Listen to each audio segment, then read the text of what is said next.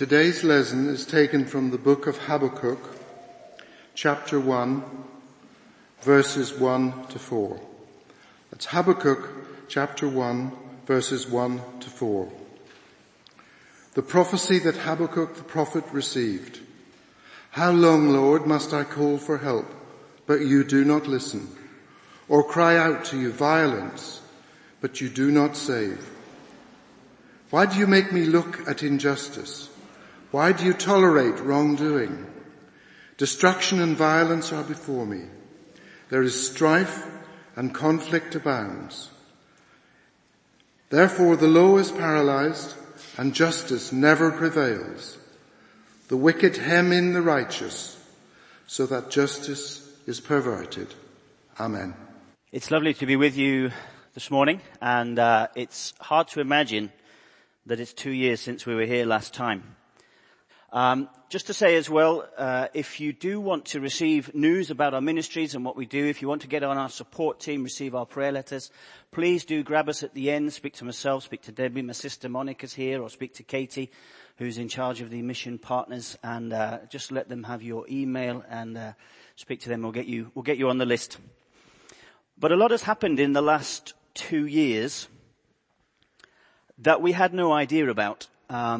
I can remember when we were here last time, 2 years ago, did a bit of teaching as well about conflict transformation. In the news, we saw about this disease that was beginning to happen in China, but we thought, well, probably be a bit like bird flu. You know, it's going to be a problem for them over there, but it's probably not going to affect us too much. And how wrong we were. The world itself is in a difficult place, and as I've been thinking about the last few years, I remember that 2 years ago when we were here, we were in the middle of Brexit, and the big issue on the news every single day was Brexit and what was going to happen with Brexit. And then that was more or less taken care of, although we're still seeing the consequences, and COVID came in as the big thing that affected this world, and as was mentioned just yesterday as well, we were reflecting on the 20-year anniversary of 9/11 and remembering the dead and their families 20 years on from that dreadful thing. The world we live in is a difficult place in many ways, and there's lots of things happening all the time that we cannot predict. And sometimes in the middle of those difficult times, we really need to focus on the Lord and take time to let Him speak to us and teach us through what's happening. And I want to take the book of Habakkuk this morning and learn some lessons from COVID and use that as our starting point. If you have a Bible, if you have your phone with your Bible app on it, I'd encourage you to open it up now. We did have the four first verses read to us, but we're going to move on from those 4 verses and jump into a few different places and have something of an overview of the book. And during the overview, I'm going to launch a couple of specific questions for each of us to think about and reflect on. So why don't we pray as we get into the book of Habakkuk and try and learn lessons from COVID. Father, we commit this time into your hands and just ask that your Holy Spirit would speak to us this morning. That as we delve into your word in the book of Habakkuk, you would be speaking to us. You would challenge us. You would comfort us. You would encourage us. And you would guide us. And we pray this in Jesus' name. Amen. So the first thing we see is Habakkuk's complaint. And we see that in the verses that we read, verses 1 to 4. It starts off with, how long, Lord, must I call for help, but you do not listen, and cry out to you violence, but you do not save. It's interesting that Habakkuk begins this book saying, how long? How long do we have to put up with all of this? I think as we think about that question of how long, really the pandemic and lockdown is the primary thing that comes into our mind. And I'm sure that you, as we, many times asked, how long is this going to go on? Debbie mentioned that we thought at first maybe a couple of weeks, maybe a month. And here we are 18 months later and actually still not out of it. Even though the vaccination program is well advanced in this country and many countries around the world like Bolivia would look upon the UK rollout with envy. Bolivia is somewhere in the region of 40 to 45%. Here we're between 85, 90%, well advanced. But we're still not out of it. We don't know if the new variants are going to come in. We don't know when the government's going to change its ruling on when we can travel to certain countries. Debbie and I managed to get here to England through the United States. We had to change all our plans at the last minute. The Spanish government closed down entry for Bolivians, people from Bolivia, which was our original plan. We had to change all of our plans, rebook, and come through the States. But right now we've managed to get here, but we can't go back because the US doesn't allow British citizens in at this time. So we're stuck until who knows when. And many times you, like we, will have asked the question, how long? Why do you make me look at injustice? Why do you tolerate wrongdoing? Destruction and violence are before me. There is strife and conflict abounds. Therefore the law is paralyzed and justice never prevails. The wicked hem in the righteous so that justice is perverted. It was around the year 600 BC when Habakkuk was writing this book, and he was writing in a situation that was already difficult. He was writing in a situation where the people of Judah were in rebellion. They had distanced themselves from God, and the Lord had already allowed the Assyrian nation to take control of Judah, so they were occupied as a nation.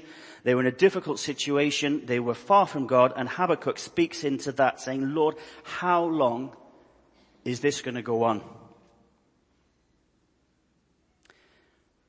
He may have wished, and maybe you've done this too, he may have wished he never asked the question.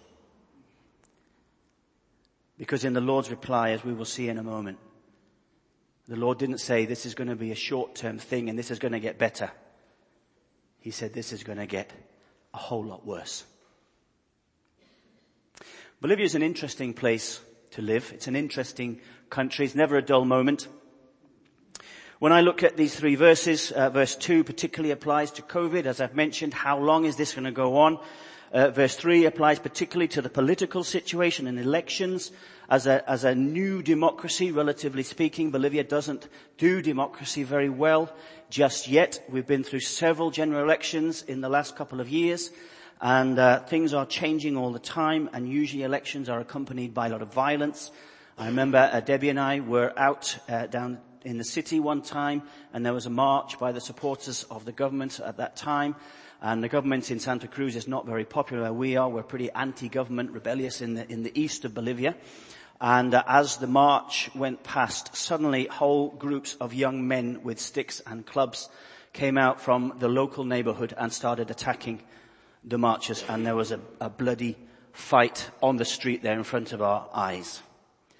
Violence and destruction. And the law is paralyzed. Justice in Bolivia, sadly, is not blind. It will often depend on how much money you have and how much you can pay the judge. It will often depend on what your political party is, what your bias is. Some of you will mention when we were here last time, we talked about a change in government. Evo Morales, the socialist leader, had kind of been pushed out of Bolivia, and an interim government came in. And as he and his ministers left the country fleeing, lots of legal processes were launched against them for corruption and for incompetence. And all of a sudden they were hunted, people given asylum in certain countries. But then the elections happened again, and his former party was brought back in, his successor was brought back in, the interim government was kicked out, all of the processes against the previous ministers were dropped, and they were welcomed back as if nothing had ever happened, and suddenly there were all these new processes against the interim government and the interim president, who actually is in prison as we speak, and has been for about 6 months and has not been tried. The government put her in prison just because they could. So as I think about Bolivia and I see this about COVID and politics and elections and injustice, I say the world in many ways hasn't changed very much. And maybe even here in the Western world, we think about all the stuff that we've been going through with COVID. We even think about things like Afghanistan. And as the Lord began to speak here to Habakkuk that something even worse was going to happen, and the Babylonians were going to swing in and take control of Judah, and that they were worse than the Assyrians. We might think of the Taliban. sweeping across Afghanistan and taking control with a speed that none of us expected, and so many people trying to flee that nation and get out as best they could. Our world is not that much different. And Habakkuk comes with a complaint to God. How long do we have to put up with all of this? My question to you this morning is, what is your how long? What are you struggling with that brings you to the Lord to question what is happening here? What is going on in my life? Why is it that my loved one has turned away from the Lord? Why is it that my children are against me? Why is it that I have this illness that I just can't get over? Maybe it's a degenerative disease. Why is it that I'm out of work? Why is it that my business can't get going again? Why is it that I can't travel to visit loved ones? What is your how long? This morning, if you could have a conversation with the Lord as Habakkuk did, and you could ask him how long, what would be yours? In the following verses, we see the Lord's response. And we learn three things from his response. In verse 5, he says, "Look at the nations and watch and be utterly amazed." It was referred to in the prayers which were excellently done. "For I am going to do something in your days that you would not believe, even if you were told." That reminds us that God is bigger than the nations. He is sovereign. He is all-powerful. The nations and all of these things that we are living are no surprise to him. They are not beyond his control and his sovereignty. He is bigger than the nations. He says, "Look at the nations and be amazed. I am going to do something in your days that you would not believe, even if you were told." We also see that he is beyond time. He is outside of time. He says, "I am raising up the Babylonians, that ruthless and impetuous people who sweep across the whole earth to seize dwellings not their own." He sees what is coming. COVID was not a surprise to him. It was to us, but it wasn't to him, because he is beyond time. He is outside of time. And maybe this third thing, which I think probably is the most important of these three things we learn about God in his response. He says about the Babylonians, they are a feared and dreaded people. Perhaps the Taliban would be the closest we could relate to with this description. They are a feared and dreaded people. They are a law to themselves and promote their own honor. Their horses are swifter than leopards, fiercer than wolves at dusk. Their cavalry gallops along. Their horsemen come from afar.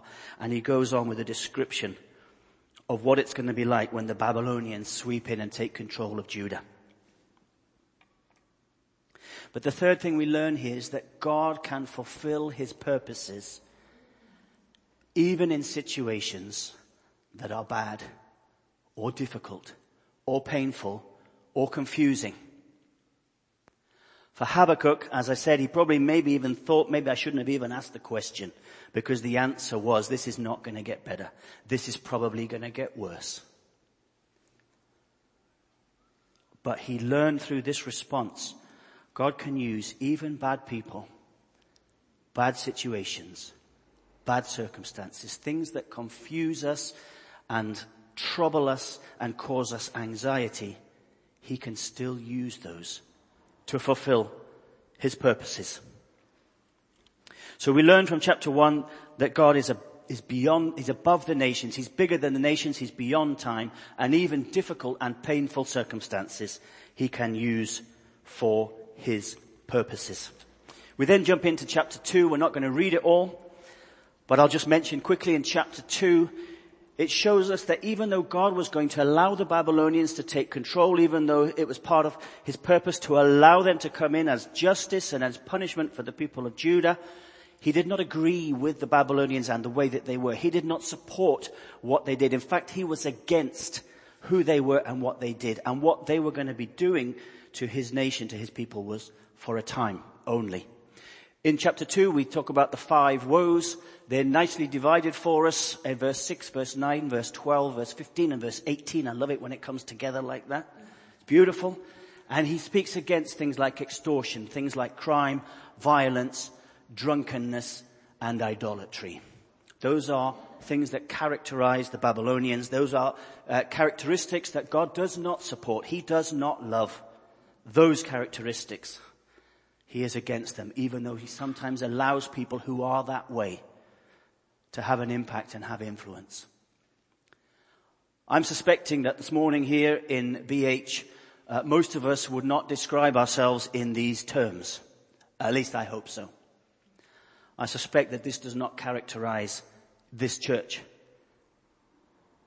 But maybe idolatry may be something we need to be a little bit aware of. What is it perhaps in our lives that may take the place of the Lord, that might be more important to me than my faith, might be more important to me than my walk with God, might be more important to me than all that he wants to do through me and in my life. And maybe just this morning there's a warning for somebody here, just to be a little bit careful. Is there something that's bigger and more important to you than God himself? Because that would be idolatry.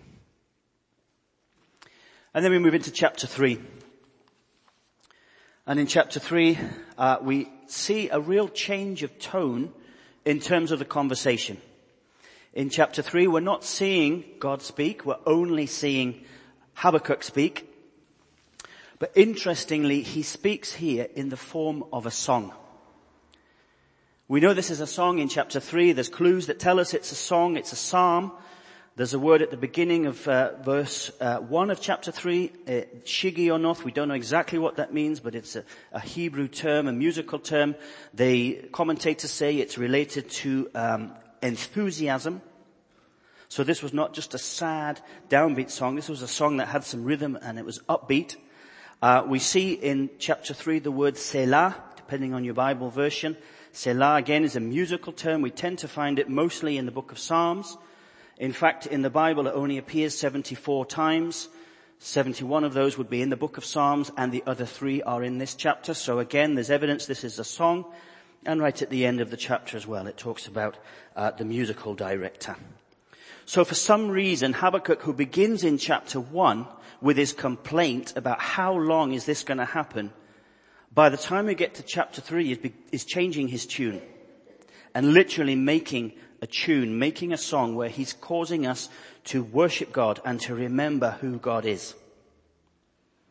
And sometimes when we think about church here in BH and we think about, well, why do we sing songs? Why do we sing hymns? Why do we have music? Well, oftentimes it's because it reminds us of truths that we otherwise may forget. And also in music, it kind of sticks in our heads. I don't know if you're like me, but the rest of Sunday afternoon and into Monday, I'm remembering the songs that we sang in church on a Sunday. Perhaps if we have worship in our houses or in our cars, those things remind us about truths about God, and we remember because it's put to music. And I think here what Habakkuk was doing was encouraging the people of Judah to sing to God, to remember who he was and what he was like and what he had done for them.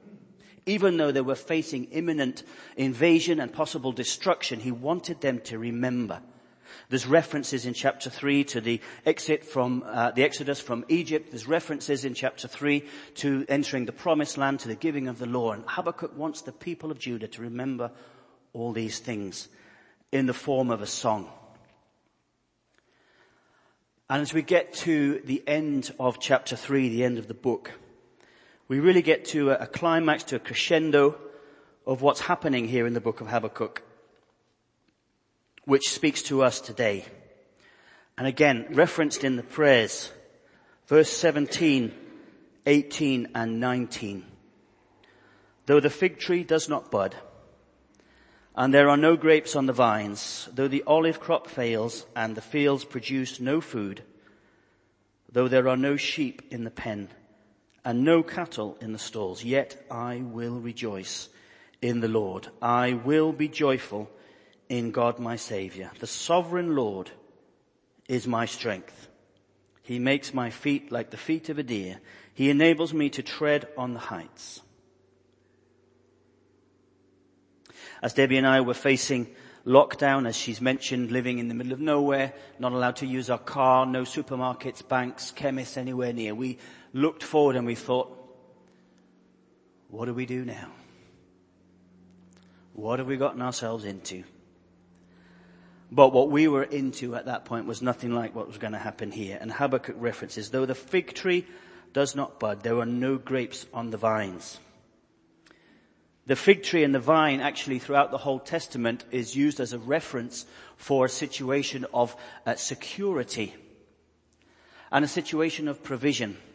When everything was as it should be for the people of Israel, there's imagery in the Old Testament of the Israelites sitting beneath his fig tree or tending his vine. It was a symbol of security and of provision.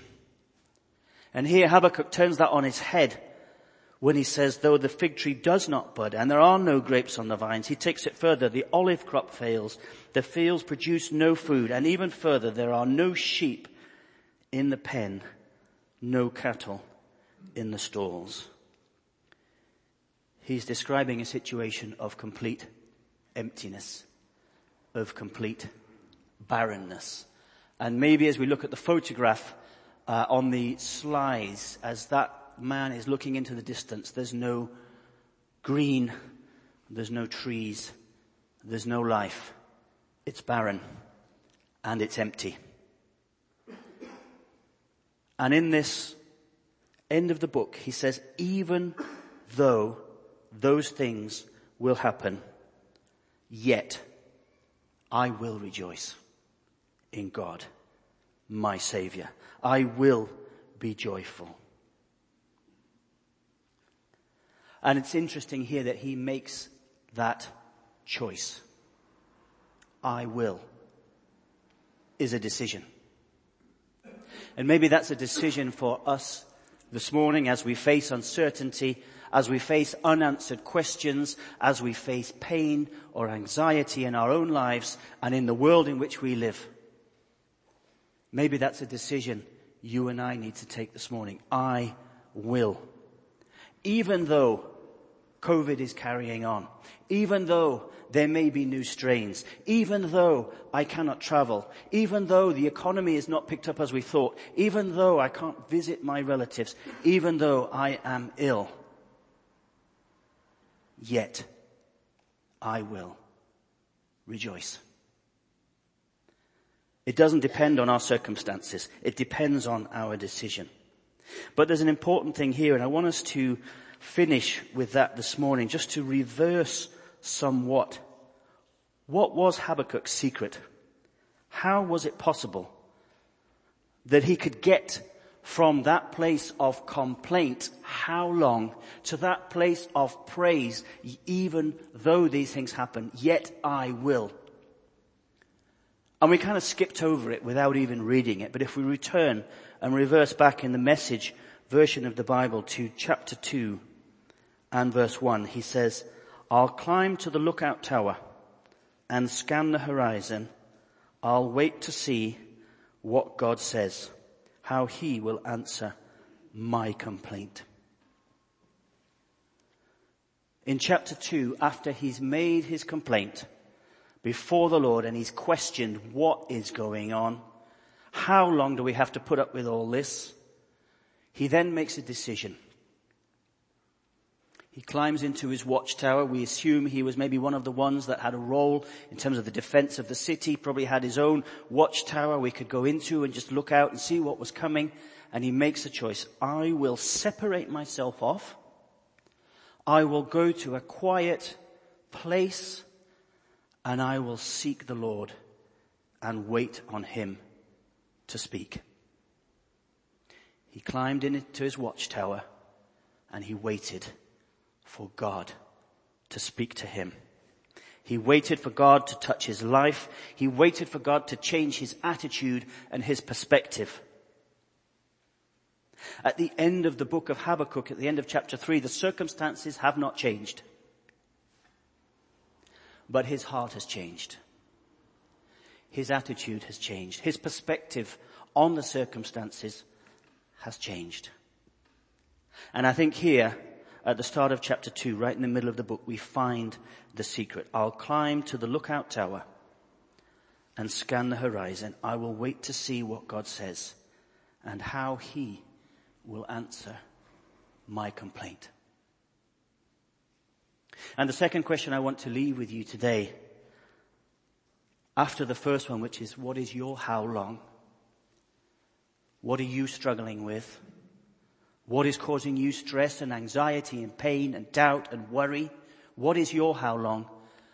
The second question is, where is your watchtower? Where can you go to be with God, to wait on him, to be in his presence, and to listen?